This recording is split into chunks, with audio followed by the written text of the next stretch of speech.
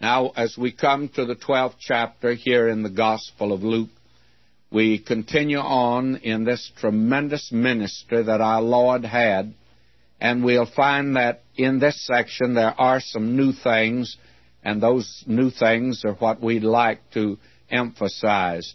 Luke opens this chapter by saying, "In the meantime, when there were gathered together an innumerable multitude of people, insomuch that they trode one upon another, he began to say unto his disciples, First of all, beware ye of the leaven of the Pharisees, which is hypocrisy."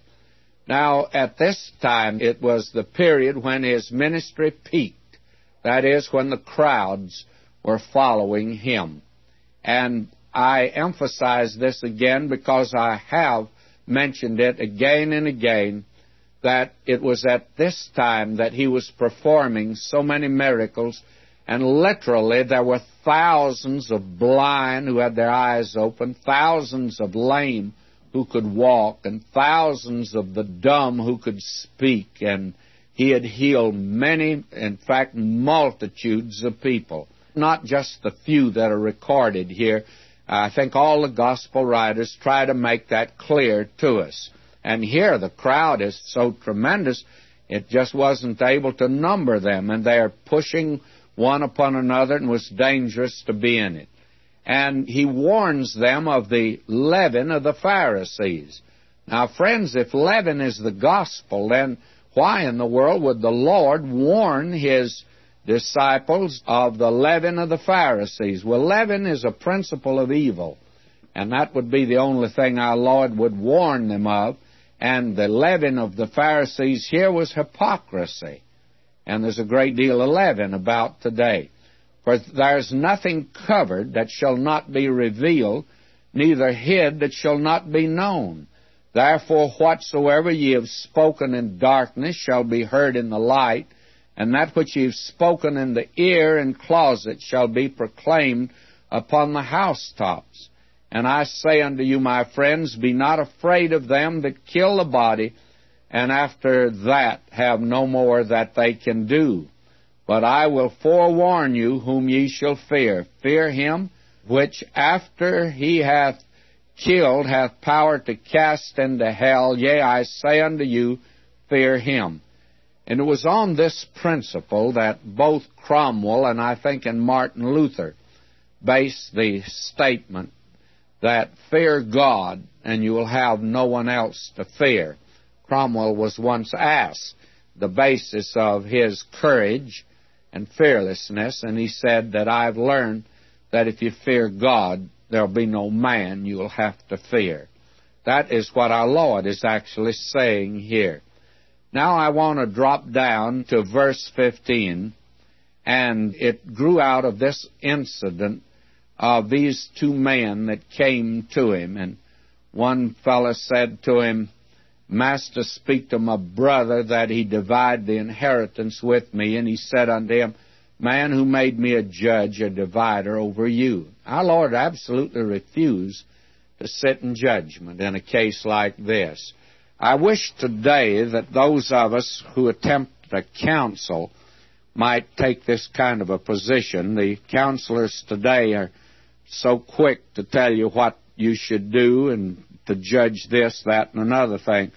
Even the Lord Jesus would not sit in judgment. Now, of course, when he came the first time, he did not come as a judge, but he came as a Savior. The next time he does come as a judge, and the Father's committed all judgment to him. But this time he wouldn't judge. But now, out of this incident, though, he made this statement and then gave a parable. And he said unto them, Take heed and beware of covetousness, for a man's life consisteth not in the abundance of the things which he possesseth. And that is certainly a good verse for many Christians in this age of crass materialism, when it seems that things are so important today, and they occupy so much of our time. Covetousness is one of the great sins of the hour that Christians commit. You see, it is a sin that when you commit it, no one knows that you do commit it.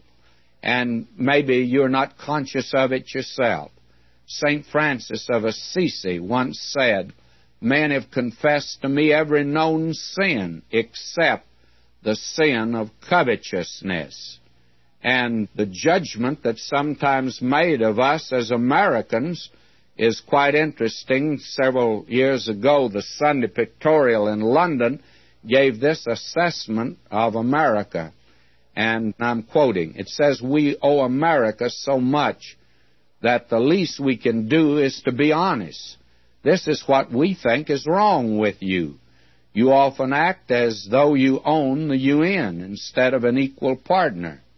You dragoon the smaller nations who are dependent on you economically.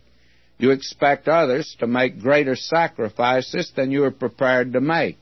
Your standard of living is rising with rearmament. Ours is falling.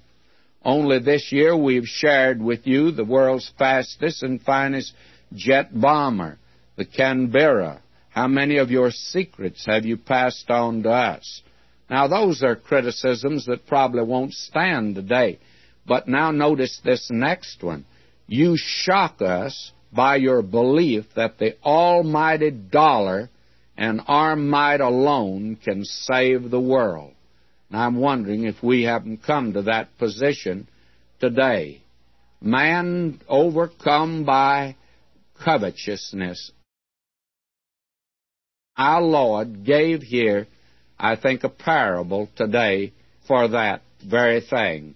Listen to it. He spake a parable unto them, saying, "The ground of a certain rich man brought forth plentifully, and he thought within himself, saying, What shall I do?" And notice the emphasis on I. This man had a bad case of perpendicular iitis. What shall I do? Because I have no room where to bestow my fruits. And he said, "This will I do. I will pull down my barns, and I will build greater, and there will I bestow all my fruits and my goods. And I will say to my soul, Soul, thou hast much goods laid up for many years. Take thine ease, eat, drink, and be merry. But God said unto him, Thou fool, this night thy soul shall be required of thee. Then whose shall those things be which thou hast provided? So is he that layeth up treasure for himself, and is not rich toward God." This man, see, had gathered up no treasure in heaven. Everything he'd done to accumulate something down here. And what a sorry thing it was. This is the picture that someone else has given. Into this universe, and why, not knowing, nor whence, like water willy-nilly flowing, and out of it as wind along the waste, I know not whither, willy-nilly blowing. That's the way some people are living today. This is again expressed in this epitaph. It says, "Here lies John Racket in his wooden jacket. He kept neither horses nor mules. He lived like a hog. He died like a dog, and left all his money to fools." Our Lord called this man a fool. And yet, notice what kind of a man he was, apparently. He gave him this horrendous title, but to all outward appearances, he was a good man. He was a law-abiding citizen. He was a good neighbor. He was a fine family man. He was above suspicion. He was living the good life in suburbia, in the best residential area of the city. He was not a wicked man, not a member of the mafia. He was not in crooked politics. He was not engaged in a shady business. He was not an alcoholic. He was not keeping a woman on the side. Why, this man seems to be all right, yet our Lord called him a fool. Why? Because he gave all of his thought to this matter of selfishness, of covetousness. I had a little tea party this afternoon at 3. It was very small, 3 guests in all, just I, myself, and me. Myself ate all the sandwiches, while I drank up the tea. 'Twas also I who ate the pie and passed the cake to me. That's the way a lot of folk live today, is it not? May I say to you, friends, that this is one of the most pungent paragraphs you'll find in the Word of God. Our Lord said about this man here. You know, this is the philosophy of the unbeliever today. Eat, drink, and be merry, for tomorrow we die. And our Lord said, that's the problem. That's what makes you a fool. You're living as if this life is all, and you're living just for self. You don't know that there's something beyond death. And our Lord made that very clear in this parable. Now, notice verse 22. He said unto his disciples, Therefore I say unto you, take no thought for your life, what ye shall eat, neither for the body, what ye shall put on. Now, what he's saying here is take no anxious thought for it. And why? Well, because the life is more than meat, and the body is more than raiment. Consider the ravens, for they neither sow nor reap, which neither have storehouse nor barn, and God feedeth them. How much more are ye better than the fowls? Now, you can store up things, and you can do this, and you're supposed to do it. But the problem with this man was covetousness. He was just trying to get more, more, more. And that is the curse today of godless capitalism. Have you noticed the strong judgment that's pronounced upon the rich in the last days? Go to now, ye rich, howl. Your woe is come upon you. Riches have become a curse. And today, we thought as a great nation that the almighty dollar would solve the problems of the world, and we're in the biggest mess than we've ever been in. And all we're doing is arguing about whether there should be on the almighty dollar, In God We Trust. Let's take it off. It's hypocrisy anyway. It's not the God we are trusting in, but that dollar. May I say to you, just to have it on a dollar means nothing at all. America needs to turn back in reality and truth and quit mouthing religion today. And let's have just a little reality in it. And then we need to search our own hearts. Are we living for this life only? Our Lord said, go look at the birds. You can learn from them. And then he says, consider the ravens. And then he says something else. If ye then be not able to do that thing which is least, why take ye thought for the rest? You see, you can accumulate. There's nothing wrong if you accumulate it for the right purpose. And then he says, consider the lilies, how they grow. They toil not, they spin not. And yet I say unto you that Solomon in all his glory was not arrayed like one of these. And when I go to the Hawaiian Islands, the flower over there that I like most is the hibiscus. And I always try to direct the thinking of folk to the Creator. I wonder what God had in mind when He made the hibiscus. And just as beautiful and colorful as it can be, I wonder what God had in mind. In other words, I wonder what He's trying to tell us. He says, consider the lilies, consider all the flowers, how they grow. I think that hibiscus is saying to a lot of us today, my, you go to a lot of trouble to take care of your body. You apply lotions to it, and you are using bath salts today, and you're using sprays and ointments, and all kinds of articles today are being applied to the body, and then you clothe it. And even after you get all perfumed and dressed up, you're a pretty sight, aren't you? You couldn't even compare to an hibiscus. You couldn't compare it to a lily. What a message, friends. Some of us need to depend on God a little bit more. If then God so clothe the grass, which is today in the field, tomorrow is cast into the oven, how much more will He clothe you, O ye of little faith? And seek not ye what ye shall eat, or what ye shall drink, neither be ye of doubtful mind. Don't give anxious thought.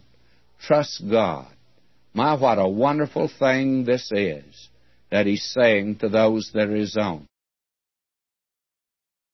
Now I want to drop down to verse 42. And the Lord said, Who then is that faithful and wise steward, whom his Lord shall make ruler over his household, and give them their portion of meat in due season? Blessed is that servant, whom his Lord, when he cometh, shall find so doing.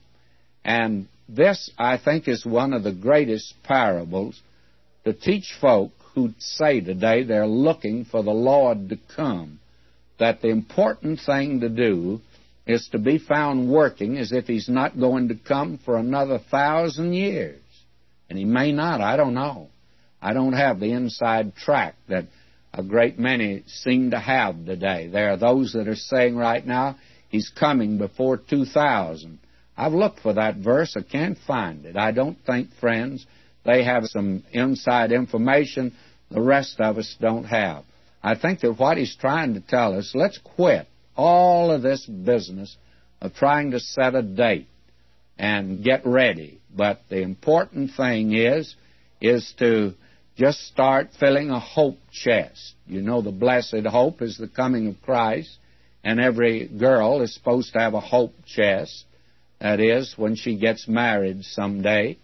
And the important thing is to fill that chest with something. And I think that some of us ought to have something to lay at His feet someday.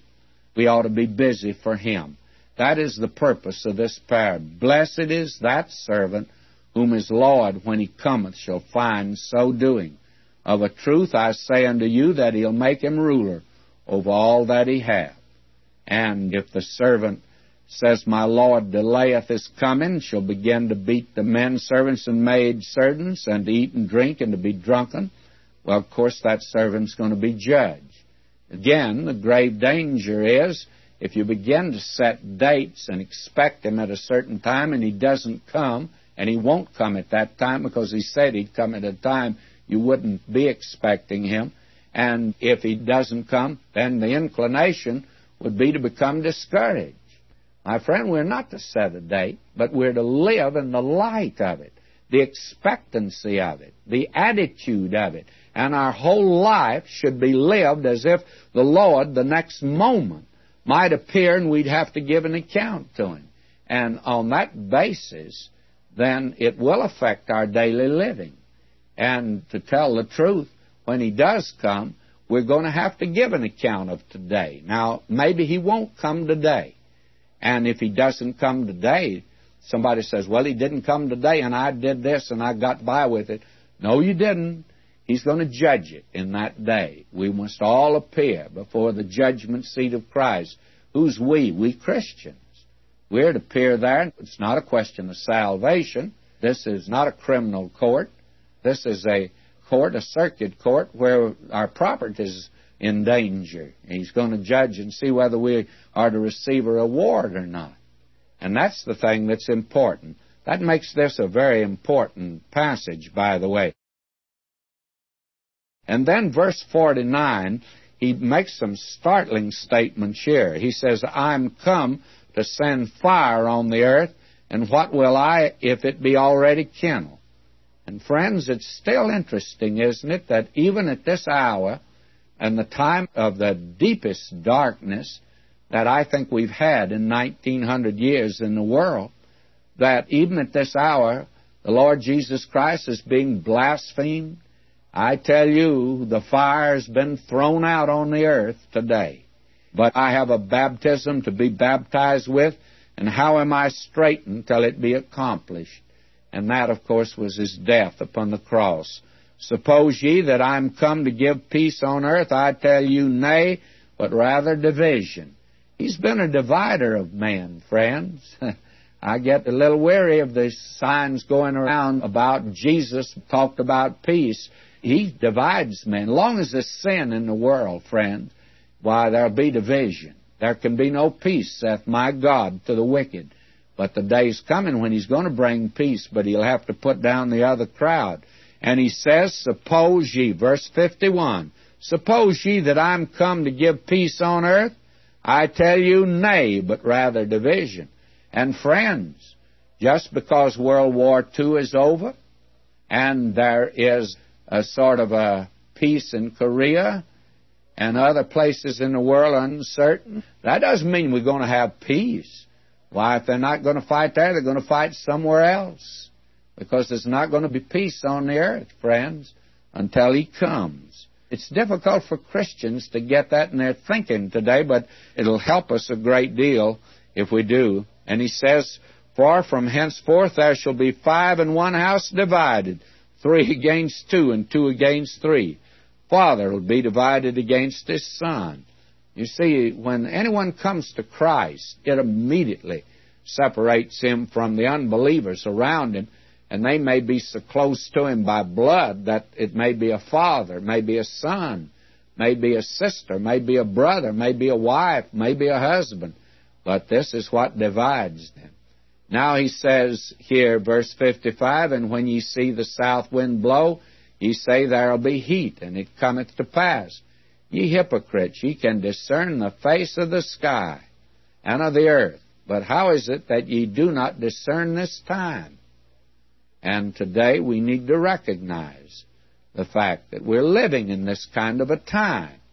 What a fallacy today for man to think that he is big enough and good enough to bring peace in the earth. Why, man is a warmonger. The very interesting thing is that the United Nations, some wag said, why, it was formed to bring peace, to keep peace on earth, and it's the best fighting ring that there is in the world today, and it sure is. My friend, our Lord made it very clear, and He made it very clear that you and I are living in this kind of a world. Somebody says, I don't like to think that. You better accept it. Margaret Fuller one time made the statement, I accept London. And that old Scotch philosopher said she better accept London. Yeah, just as it is. You have to believe this world is just the kind of world that it is. Our Lord said it would be that way as long as there's sin in the world.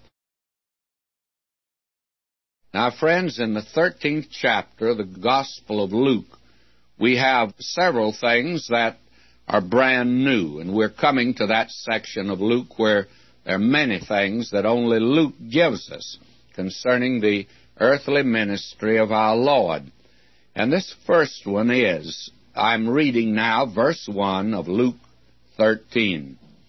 There were present at that season some that told him of the Galileans, whose blood Pilate had mingled with their sacrifices. And Jesus answering said unto them, Suppose ye that these Galileans were sinners above all the Galileans, because they suffered such things? I tell you, nay, but except ye repent, ye shall all likewise perish. Are those 18 upon whom the tower in Siloam fell and slew them, think ye that they were sinners above all men that dwelt in Jerusalem? I tell you, nay, but except ye repent, ye shall all likewise perish. Now, this is a remarkable statement our Lord has made, and it has in it several very fine lessons for us today. I think the first one is that we ought to always recognize that when some family or some person, especially a Christian, has trouble beyond the average, and many do, and especially is that true today, it's not to be interpreted that they are greater sinners than other people, and that what's come upon them is not because of their sin. But also, there is another side of the coin, and that happens to be this. And will you hear this very carefully? May I say to you, because you are a Christian, you have no inoculation that you won't have trouble. That's a viewpoint a great many get today, that a Christian is one's going to miss all of the trouble down here. My friend, you'll miss the great tribulation, but the way I like to put it, you won't miss the little tribulation. You're going to have a little of it right down here. And it's no guarantee. God doesn't apologize for a trouble that comes to you. And then there's something else here. When you see trouble coming to someone else and not to you, don't get the idea that probably you're superior to that individual. But the lesson for you is that maybe God has permitted you to see this trouble in order that it might bring you to God. I know, for instance, these are normal, natural things. My wife and I were driving across the country. We were going back to Texas, and we were in a hurry. That was home to us in those days, and we really were moving on the highway. I was driving at a pretty rapid speed, by the way.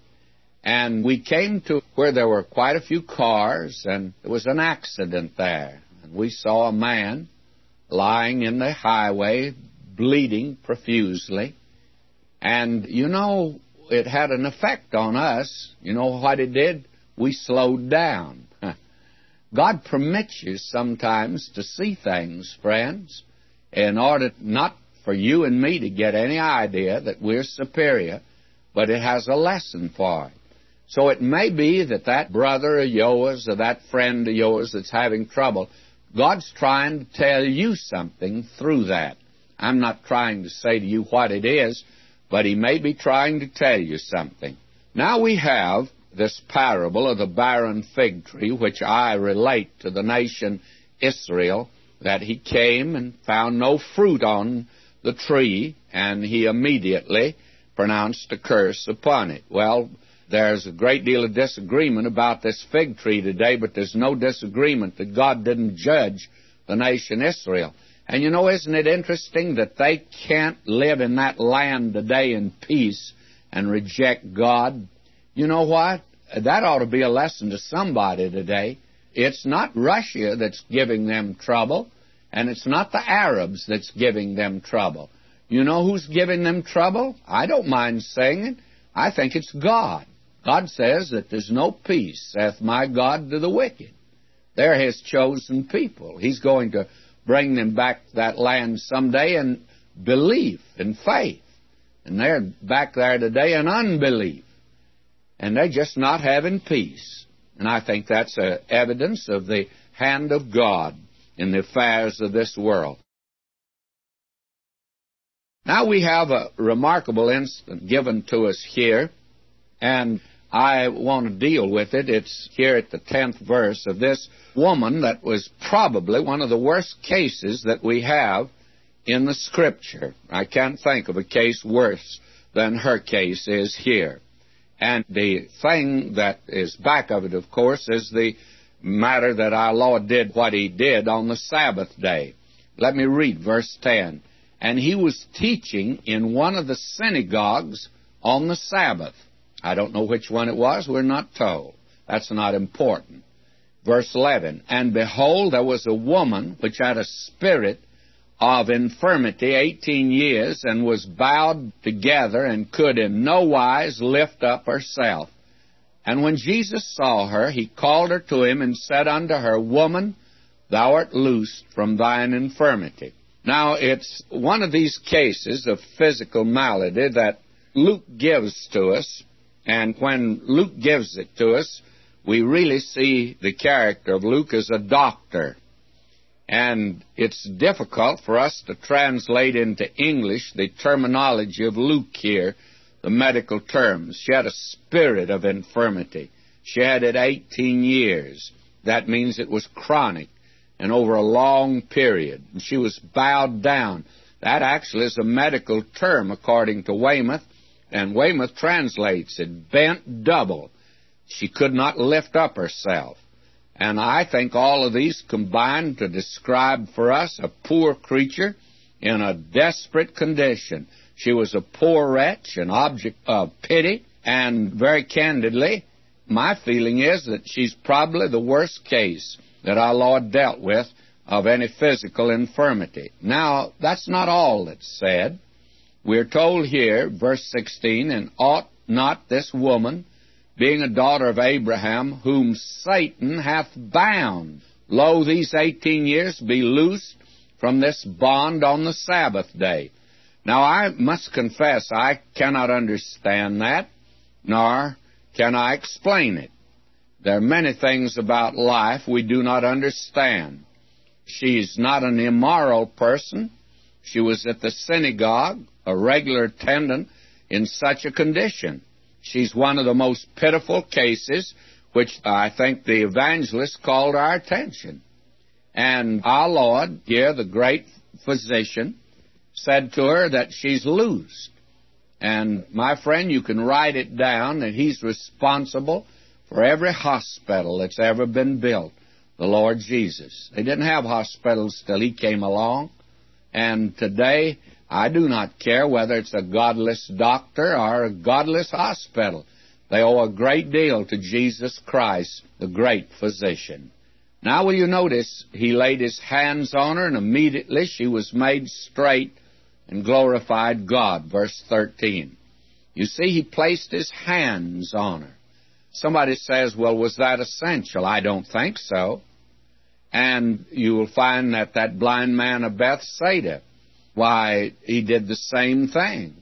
That was an aid to faith, you see, a contact with Christ, and I think that's the important thing today, a personal contact with Him.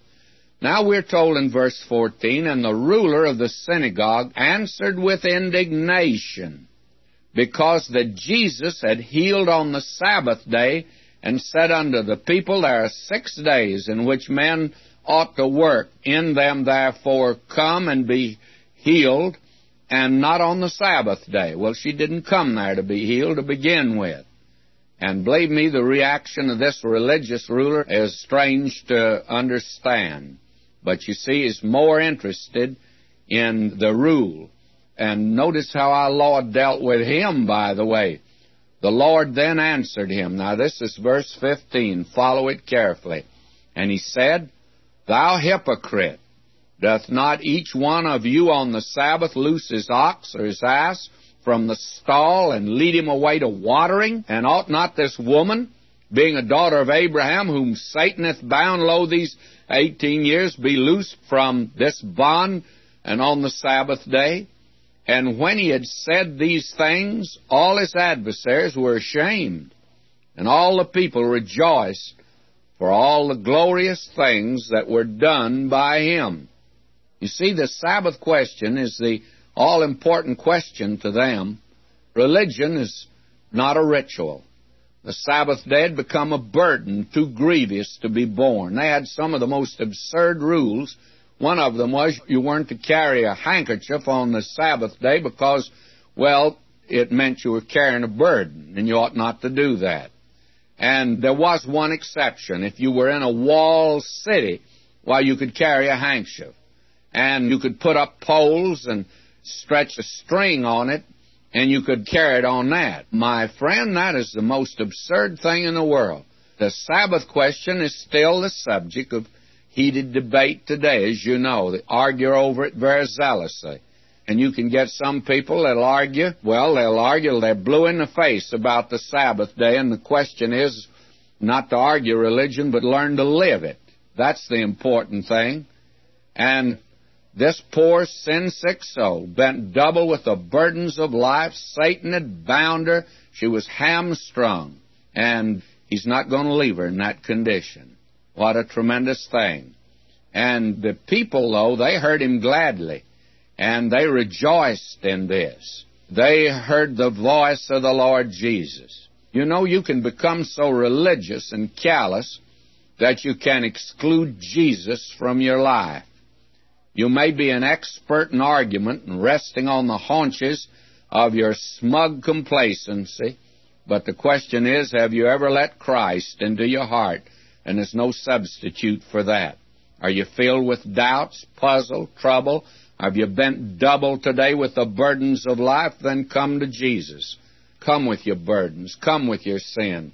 Come anytime. Doesn't make any difference. You can come to Him. What a wonderful lesson there is here.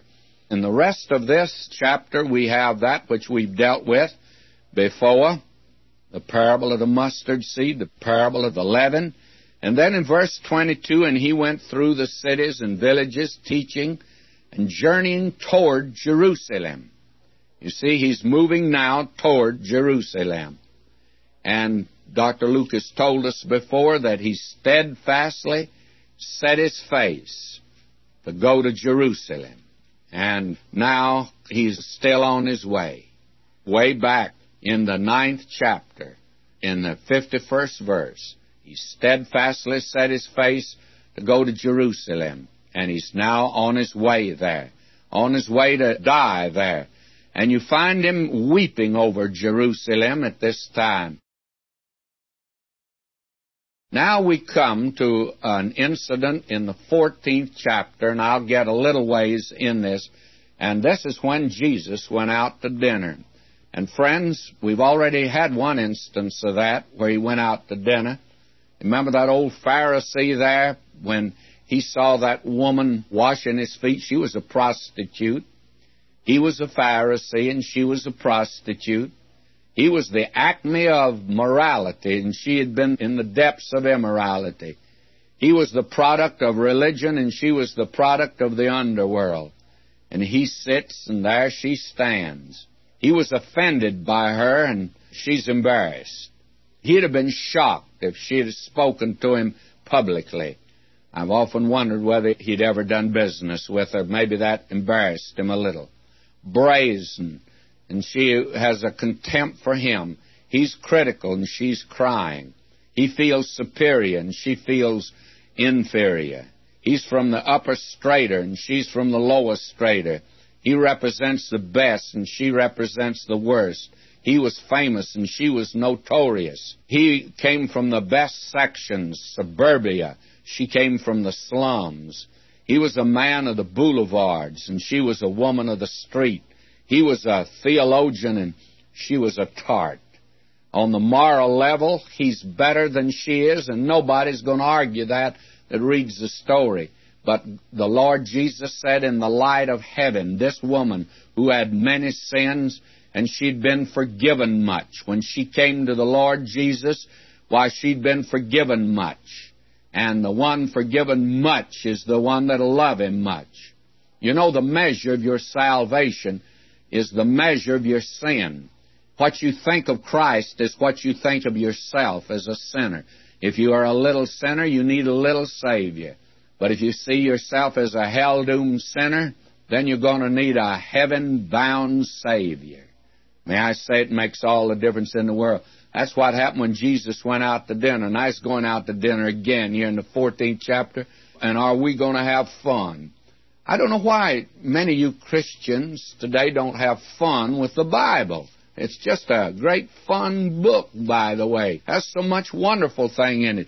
Now let's look at this. It came to pass as he went into the house of one of the chief Pharisees to eat bread on the Sabbath day that they watched him. Now I must confess that if I'd gone there on the Sabbath day and he'd invited me in the synagogue to come and have dinner, I'll be very frank with you, I wouldn't have gone to dinner, not with them watching me like that. And you see, that's exactly what they're doing. They are there to really spy upon him. They are there to look at him. They are there to see what he's going to do. Now, will you notice that this verse gives us the atmosphere, the tone, and the color. It's the prelude before the dinner that produced the tenseness. Now, will you notice, and behold, there was a certain man before him which had the dropsy. Now, that's a trap that was deliberately set to catch him. I believe that man was planted there. Our Lord did not fall into it or any trap set for him, and this is just one of those delightful occasions when he went out to dinner. Now, notice what he does. And Jesus answering spake unto the lawyers and Pharisees, saying, Is it lawful to heal on the Sabbath day? And they held their peace. You see, they're afraid to say anything. And he took him and healed him and let him go, and answered them, saying, Which of you shall have an ass or an ox fallen into a pit, and will not straightway pull him out on the Sabbath day. And there wasn't one of those rascals there that if his car had a flat on the Sabbath day, Saturday, he'd have fixed it. Our Lord said, of course you will. And he says, that's the reason I'm fixing up this fella here, too, because he needs it. And you can do it on the Sabbath day. They could not answer him again to these things. You see, this is a rather tense situation for the dinner now. And he put forth a parable to those which were bidden, when he marked how they chose out the chief rooms, saying unto them, when thou art bidden of any man to a wedding, or the wedding feast it is, sit not down in the highest room, lest a more honorable man than thou be bidden of him. And friends, this is as rich as it can be. You see, in that day, they didn't have place cards. I think place cards originated by some hostess who wanted to preserve her furniture, because if you don't put the place cards around, there'll be a mad rush to get the best places at the table. And so this is an occasion where there were no place cards. And each one of these rascals that was there, he'd criticized the Lord Jesus, but every one of them made a dive for the most important place. Now, at the table in that day, there were 4 places that were the chief places. And there was number 1, number 2, number 3, and number 4. Number 1 was superior to number 4. They all wanted to get to number 1, but they couldn't quite make it. So there was just a mad scramble. Well, that made it rather tense when the cook came in and said, soup's on, and there was a beeline made for the table. And I hope I can diagram this for you by words today, but the table in that day was a table where you reclined, and there were 3 places to recline on its side. If there were just 4 sides, then you would be able to get at the table, you see, 12 people. And if there were more guests, then you could just put in another 3 and expand the table like that. It wouldn't be putting leaves in the table as we do today, but in that day they reclined. Well, a table like that, the way that they did it was that the number 2 seat, or the center seat, was the seat of honor. In other words, there'd be 1, 2, 3 on one side, and that'd be at the head of the table. Seat number 2 is the seat of honor. And then around on the other side, it would be 4, 5, 6. And number 5 would be the seat of honor there. And you go on around and put down 3 more, and number 8 would be the seat of honor. Then you go on around to the 4th side, and number 11 would be the seat of honor. Well, you could well understand that one of these old Pharisees maybe couldn't move very fast, but he got there closest to the dining room, and when it was announced, soup's on, he made a dive for it. But some of the younger Pharisees got there before he did and got number 2. So he turned the corner fast and tried to get to number 5, but when he got there was somebody there. And so we tried for number 8, and he didn't make that. And finally, he turned the corner, and he got on number 11. And that was the lowest seat, but it was a seat of honor. And he sat there breathlessly. You can imagine what a terrible thing it was when you'd see people making a run for the seats of honor. Now, our Lord said here, verse 8, when thou art bidden of any man to a wedding, sit not down in the highest room, lest a more honorable man than thou be bidden of him, and he that bade thee and him come and say to thee, give this man place, and thou begin with shame to take the lowest room. But when thou art bidden, go and sit down in the lowest room, and when he that bade thee cometh, he may say unto thee, friend, go up higher. Then shalt thou have worship in the presence of them that sit at meat with thee. Now, the Lord Jesus said this. He said, when you're invited to a dinner, don't get that seat of honor. Don't take that. Because if you do get it, why, the host may have somebody else in mind, may come to you and give you the thumb, and say, up, brother, you go down there to the lowest seat. And you get up, and actually to get to the lowest, you just have to shift over 1, you see, and you take the lowest place. And that would be embarrassing to you. And the man of honor would be there, and he'd take the place of honor. He said, when you're invited, don't do that. always go to that lowest one. You try to get the lowest one, you won't have any problem getting it because nobody else will be trying for it. Then you sit there, and then the host comes in and sees you, and he says, "Oh, you were to be my guest of honor." And he comes and says to you, "Come up higher." Now our Lord says that's the way you're to do. That's just good manners, is it not? And that's all in the world our Lord was doing at this particular time.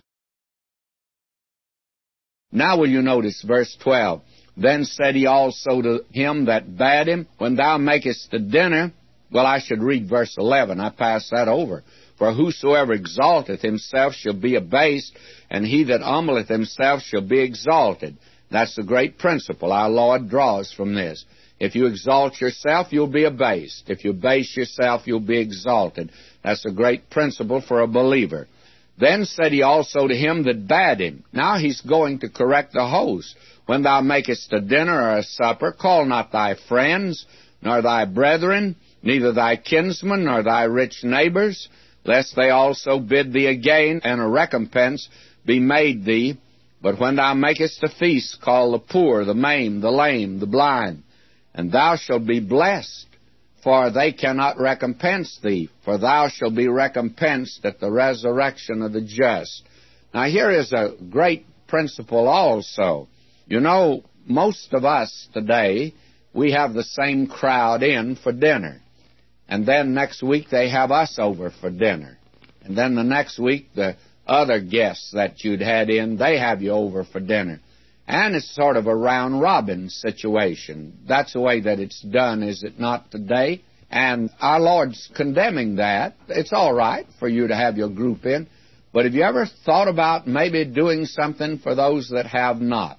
They can't recompense you. They won't be able to invite you back for dinner the next week. Always invite somebody at every dinner that you know that will not or cannot invite you for dinner. I think that's the reason maybe some people invite the preacher. They know that we can't maybe return the invitation, so they do that. And that's nice. I always have appreciated it.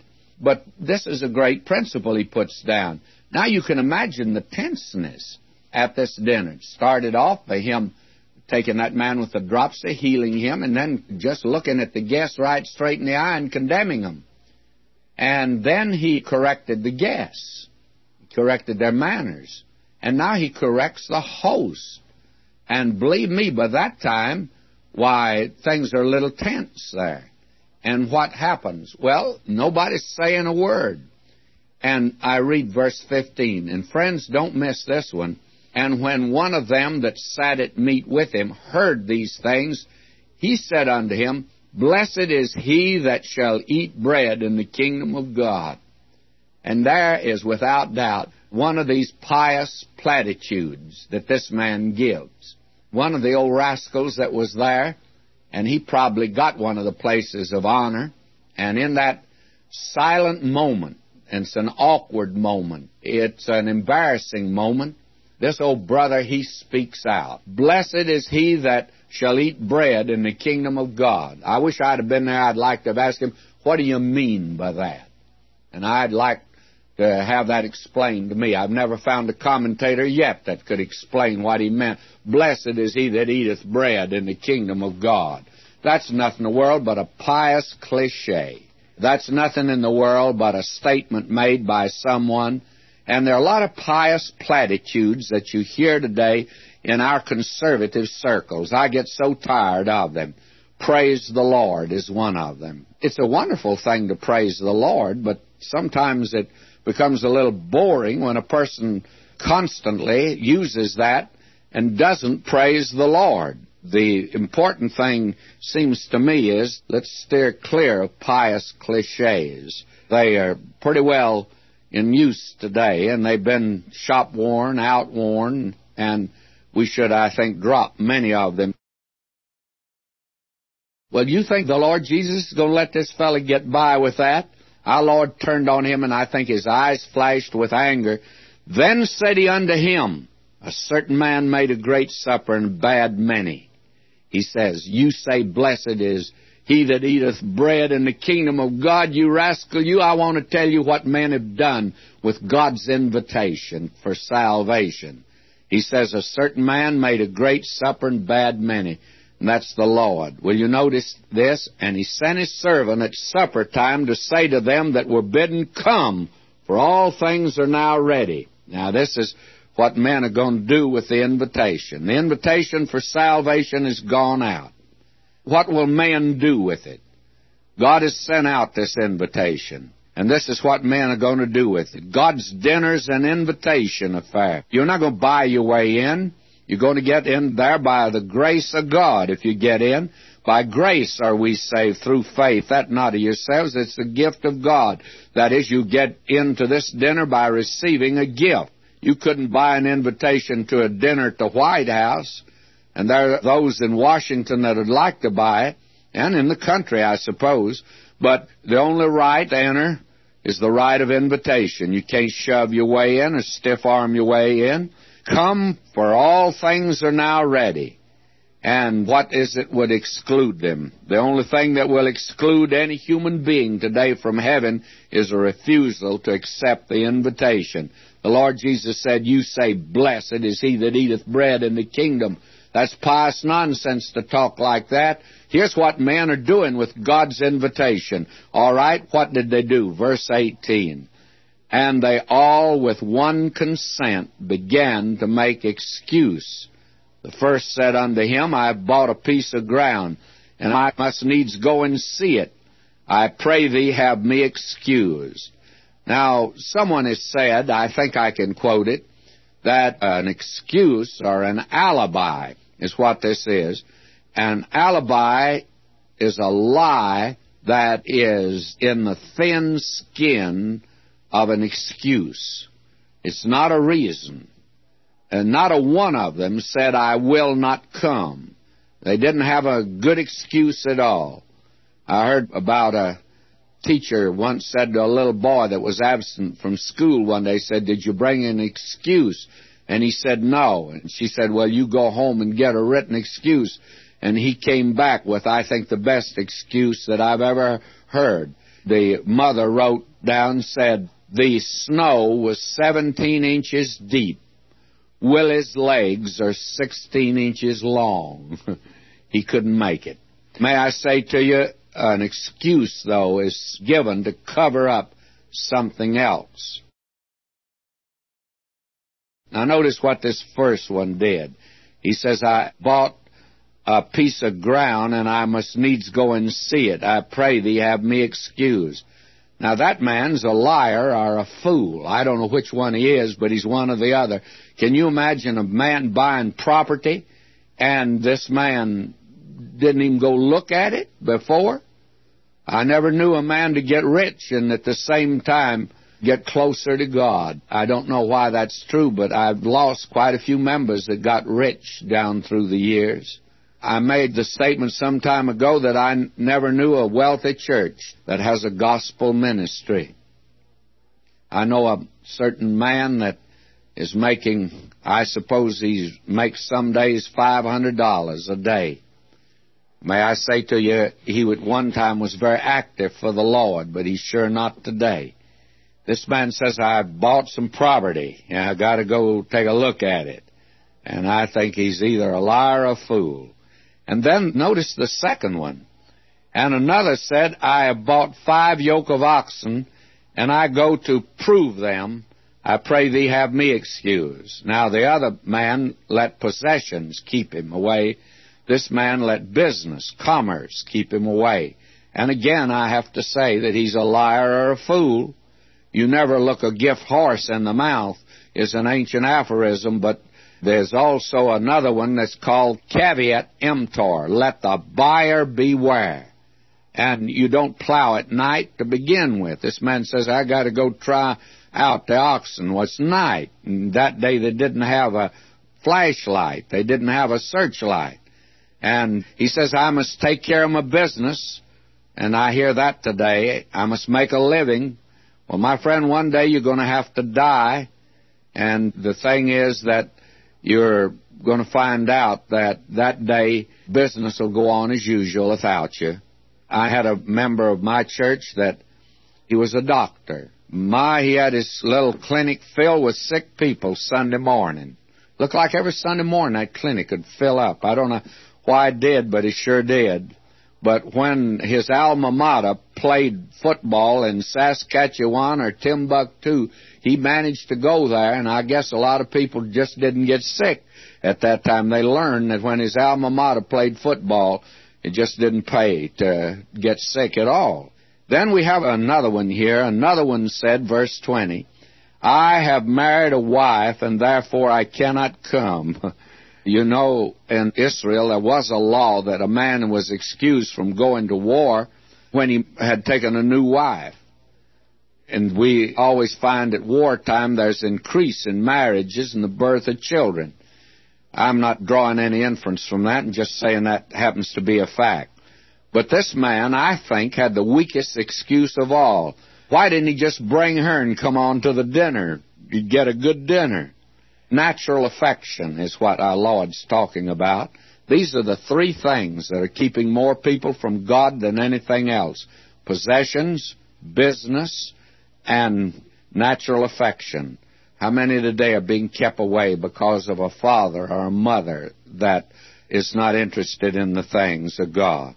Somebody says, well, you know, Brother McGee, that I have only one Sunday with my family, and I want to spend it with them. Believe me, that keeps a lot of people from coming. Now, all these were excuses, and you can classify every excuse under one of these heads. I do not believe that I've ever heard a legitimate excuse. Men make excuses because the real reason was they did not want to come. What this first man should have said, excuse me from looking at the land. I can't do it today. I've got to go to church. The second man should have said, I can't look at these oxen. I've got a dinner engagement. And the third one said, wife, come on. I've got a wonderful invitation. I want you to share in it. And by the way, you've got an invitation, friend. I forgot to tell you about it, but I better tell you about it now. And that invitation's an engraved invitation. It's written in the blood of Christ, and it's to come to the great table of salvation. And by the way, if you reject God's invitation, He has to reject you. Listen to verse 24. For I say unto you that none of these men which were bidden shall taste of my supper. That's a severe thing, is it not? Now we have here, again, verse 25, and there went great multitudes with him. I mentioned that before. And he turned and said unto them, if any man come to me and hate not his father. In other words, it's to put him first. All terms which define the emotions or affections are always comparative. And the believer's devotedness to Christ should be such that it looked like everything else would be hate. This is what he's saying here. Then he tells about the tower, verse 28. For which of you intending to build a tower sitteth not down first, and counteth the cost, whether he have sufficient to finish it, lest happily after he hath laid the foundation is not able to finish it, all that behold it begin to mock him, saying, this man began to build and was not able to finish. May I say to you, you ought to make a decision for Christ, but you ought to think it over, friends. Now you have the parable of the king who's getting ready to go to war. Or what king going to make war against another king sitteth not down first and consulteth whether he be able with 10,000 to meet him that cometh against him with 20,000. Or else while the other is yet a great way off, he sendeth an embassage and desireth conditions of peace. So likewise, whosoever he be of you that forsaketh not all that he hath, he cannot be my disciple. Now, you can be saved by just accepting Christ, but my friend, you'll never follow him and you'll never serve him until you're willing to make a sacrifice. That's the thing that he's saying here. There's a difference in being a disciple and being a believer. A believer should be a disciple, but unfortunately they all are not. Now we come to the so-called parable of the prodigal son. And we'll see in a moment why we say so-called. The background was that the publican sinners came in to hear him by the multitudes, and the Pharisees and scribes began to murmur. Why, they say, this man will receive sinners, and he eateth with them. And he did that, by the way. I can't resist telling the little story about the girl from the slums of London. One night she slipped into a church, and she heard the pastor read this verse here. And the Pharisees and scribes murmured, saying, this man receiveth sinners, and eateth with them. And she came up afterward and said to the pastor, she said, I didn't know that my name was in the Bible and that God mentioned me. And he looked at her. She was just like a little waif in rags. And he said, why, young lady, I don't think you're mentioned in the Bible. Oh, yes, said, you read about me. And he said, where? Why, you read where it says that this man receiveth sinners and eateth with them, and my name is Edith. May I say to you, that's one way, but certainly he would receive Edith also. And he'll receive Mary and John and all the rest of us. Thank God for that. This man receiveth sinners and eateth with them. Now we come to these parables that he gave in answer to the murmuring of the Pharisees and scribes, because he was receiving publicans and sinners. And he spake this parable unto them. Now this parable is actually in three parts. We call it the parable of the lost sheep, the parable of the lost coin, and the parable of the lost son, but actually it's just one parable. When I was a boy, I used to go visit my aunt, especially at Christmas time, and there'd be other visitors there, and they always put me up in the loft, up where she had everything stored. And they put me a bed down up there. And at Christmas time, that always was a very wonderful place for me. The chimney came up through there. It was warm. But going up the steps, there was a picture there that she apparently had in the old days, but had removed it. And it was what is known as a triptych. Do any of you older folk remember triptychs? Well, a triptych is a one frame, but three pictures in it. And this one was of the prodigal son. It showed first the prodigal son in the middle as he came home. That's the great thing. One on the other side shows him going away and having a high old time, and the one on the other side showed him down in the pig pen. The center one, though, showed him going home. It told the story. Well, what you have in the three parables here, so-called, is one parable, but it's like a triptych. There are three pictures that give the message. Now let me read the first one. And he spake this parable unto them, saying, what man of you have 100 sheep? If he lose one of them, doth not leave the 99 in the wilderness, and go after that which is lost until he find him?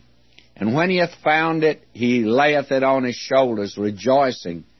And when he cometh home, he calleth together his friends and neighbors, saying unto them, rejoice with me, for I found my sheep which was lost. I say unto you, that likewise joy shall be in heaven over one sinner that repenteth more than over 99 just persons which need no repentance.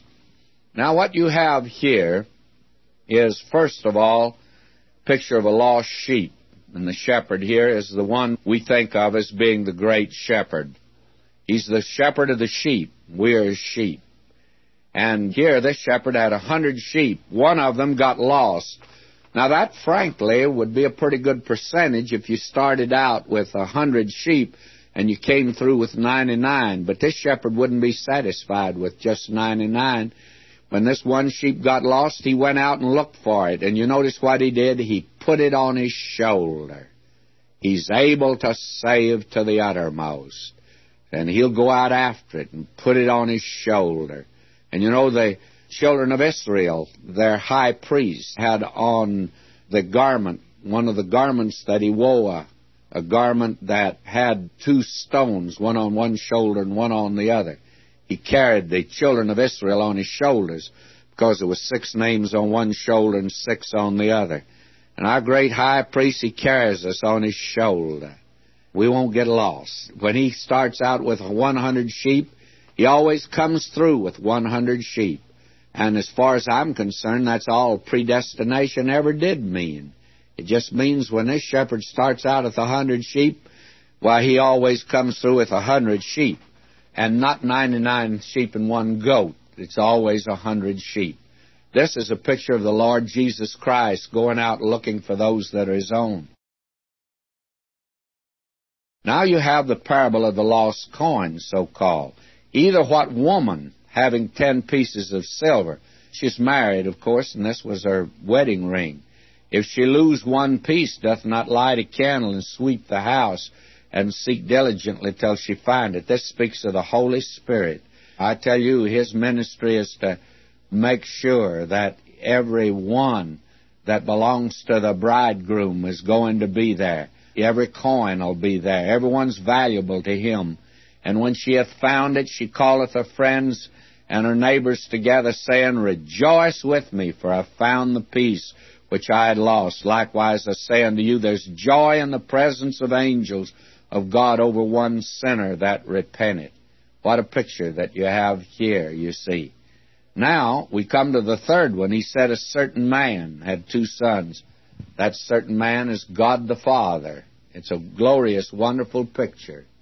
Actually, this is not a parable of a prodigal son. It's about a very good father who had 2 sons.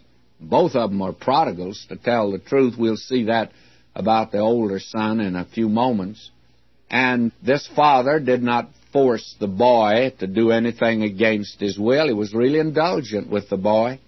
Notice this. And the younger of them said to his father, notice this, Father, give me the portion of goods that falleth to me, and he divideth unto them his living.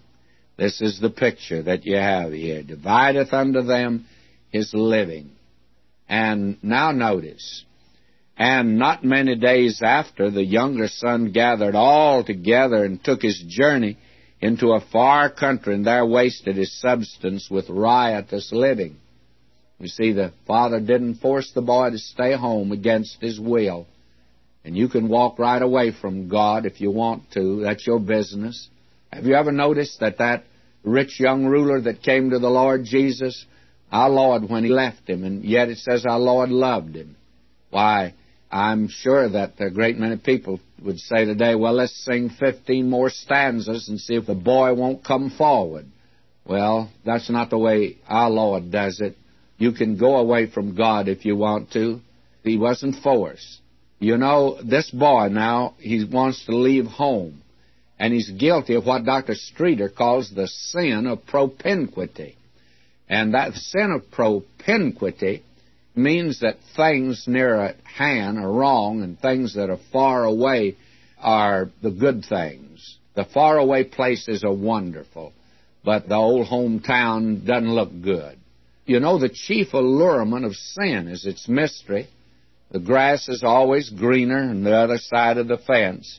And there are a lot of people out here in California. They came out here because they thought the grass was greener, and they found out the smog and the traffic both are thicker here also, and things grow here. Sure they do. And so does smog and traffic. And the prodigal, of course, he got the tourist maps and all the folders, and he went around to the travel agencies.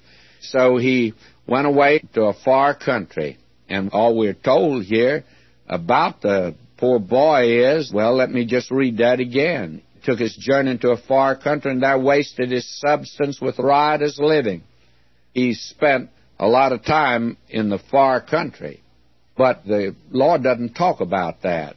There's a movie made of the prodigal son, and about all the movie was about was the time he had in the far country with his drinking and carousing around. Our Lord didn't dwell on that, you see.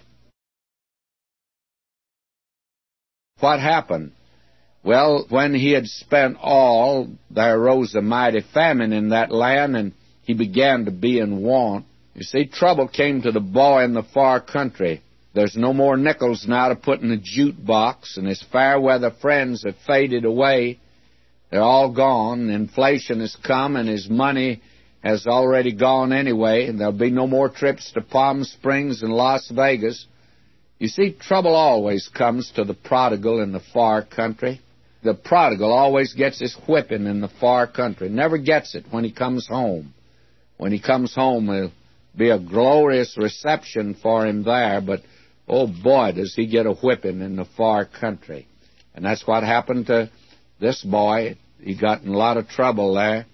And notice what happened. We're told here, and I'll read this, and he went and joined himself to a citizen of that country, and he sent him into his fields to feed swine. And when he got at that point, the publicans and Pharisees both winced when Jesus said that, because the Jewish boy could have sunk no lower than to feed swine.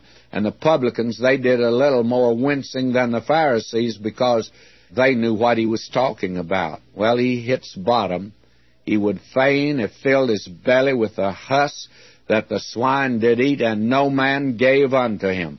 Well, he's hit bottom. I guess it's drugs and sex now for him, and he's gone as far down as you can go. Even in the pig pen, though, he's a son, and I'd have you note that. As a boy, I went forward when an evangelist preached a sermon, a gospel sermon on the prodigal son. And don't tell me now that you can't preach a gospel sermon on the prodigal son. You can.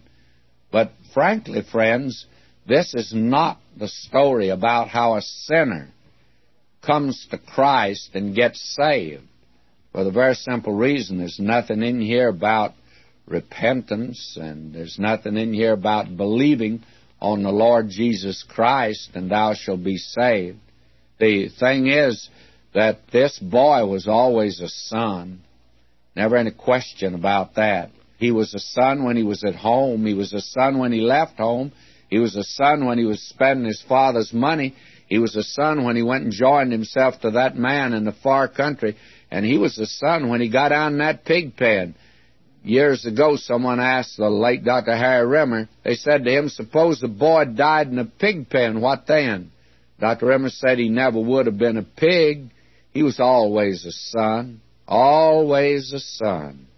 You see, there he is in the far country. And in the far country, that's where you really get in trouble. Always get in trouble there. In the Reader's Digest many years ago, there was an article about I like pigs. And I wondered about it. I thought the prodigal son had written it, but it was written by a lady. She insisted that the pig is the most malign animal, that he's actually not dirty, he's really tidy. He's not a glutton, but he really would like to go on a diet. I'm afraid this lady wasn't quite the authority on pigs that the prodigal son was. He lived with him. And he found out that, you know, down there in that pig pen, oh, it was dirty and filthy. And he didn't like it down there. And you know the reason? Because he was a son of the Father. You know, pigs are the only ones like pig pens. Sons just don't like pig pens. And they're not going to stay down there. And we read verse 17, and when he came to himself, and the preacher years ago in the country said the best place in the world for a man to come is to come to himself. Well, this fellow, he came to himself and said, how many hired servants of my father's? You see, he was a son of the Father. Down there in the pig pen, he could call him my Father. And they have bread enough and to spare, and I perish with hunger. I will arise, and I'll go to my Father. No pig ever said that, friends. And I'll say unto him, Father, I've sinned against heaven and before thee, and I'm no more worthy to be called thy son. Make me as one of thy hired servants. You see, he wasn't a servant, he was a son. All the way along he was a son. And he said, I'm going to rise and I'm going to go to my Father. I don't like it down here in the pig pen. The thing is that the pig pen's a place for pigs. It's not a place for sons. And so he decided he's going to go home. We come now to the thrilling part of the story. What will the father do with this boy? Now, back according to the Mosaic law in Deuteronomy 21:18 through 21, the father could have had this boy stoned to death. What did he do? Will you listen to this now? And he arose and came to his father. But when he was yet a great way off, his father saw him and said to a servant, Run, get my switch, those hickory limbs I've got, and I'm going to beat that boy in an inch of his life. because he's disgraced my name and he's spent my substance. Is that the way your Bible reads? Well, if you have followed me in the Bible, you know it doesn't read like that. When he was yet a great way off, his father saw him and had compassion, and ran and fell on his neck and kissed him. You see, that's the way the Bible reads. It's a different story you see here. And notice what the boy, though, did. The son said unto him, Father, I've sinned against heaven in thy sight, no more worthy to be called thy son. But what did the father do? The father said to his servants, Bring forth the best robe, put it on him, put a ring on his hand, and shoes on his feet. And bring hither the fatted calf, and kill it, and let us eat, and be merry. For this my son was dead. He's alive again. He was lost, and is found. And they began to be merry. Friends, that's a very wonderful thing. Fact of the matter is, what we have here is this boy in a far country. He knew what misery was. Now in the Father's house they began to be merry. And as the late Dr. George Gill used to put it, he says they began to be merry, and it never says they ever ended. It just kept on getting better and better. You know, when you're in the will of God and walking with Him, you have the best time you've ever had. Christian friend, you'll never have fun in the far country. And then in the far country there were tears of trouble. Now there are tears of sheer delight. He got kicks in the far country. Now he gets kisses. It was rags in the far country and a robe when he got home. He had a ring under his eyes in the far country. Now there's a ring for his fingers. And he had swill and slime to eat. Now there's shoes for his feet. There was fasting when he was in the far country. Now there's feasting. He was a beggar over there. Now he's at a banquet. There was nothing in the world but the jukebox over there. Now there's joy. There was nothing there but fragments in the far country. Now it's the fatted calf. And we're told, draw nigh to God, and He'll draw nigh to you. The very wonderful thing here is that you have this story of the prodigal son.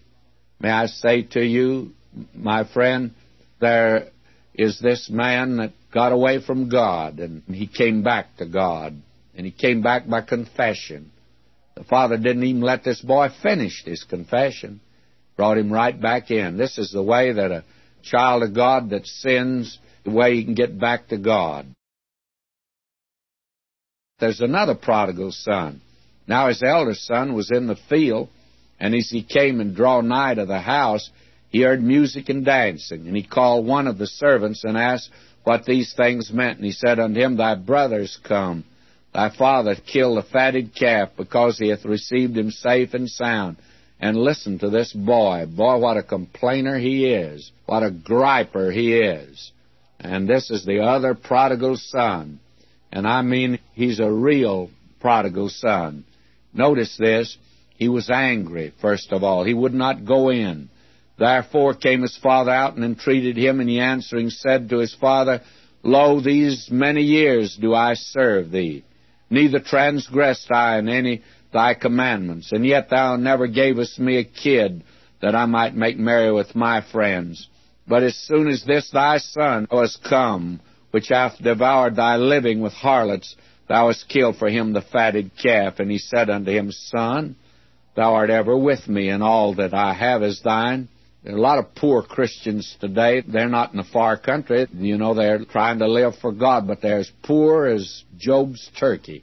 And you know why? It's because they're blessed with spiritual blessings, but they don't lay hold of them. God says, it's all yours. I tell you, my Father's rich in all spiritual possessions. Now he said unto him, Son, thou art with me, and all that I have is thine. It was meet that we should make merry and be glad, for this thy brother was dead, and he's alive again. He's lost, and he's found. And so he had to get this boy back, but the way it closes, the boy didn't get back. I don't know whether he got back in fellowship or not, but he could come back in fellowship. But years ago, Dr. Chadwick said there's a third son in the parable of the prodigal son. You see, the younger son broke the father's heart, and the elder son was out of fellowship and without sympathy. But who's the third son? Well, the man who uttered the parable, God's son. He's his ideal son, without sin. He came to a far country, not to run away, but to do the will of the Father. Not in riotous living, but in sacrificial dying. Not as a prodigal, but as the Prince of Peace, to shed His blood for the sins of the world. Not a wayward son, but a willing sacrifice, and He came to do the Father's will. And He says, to as many as received Him, to them gave He the right to become the sons of God. Even to those that don't do any more nor less than just simply believe in His name.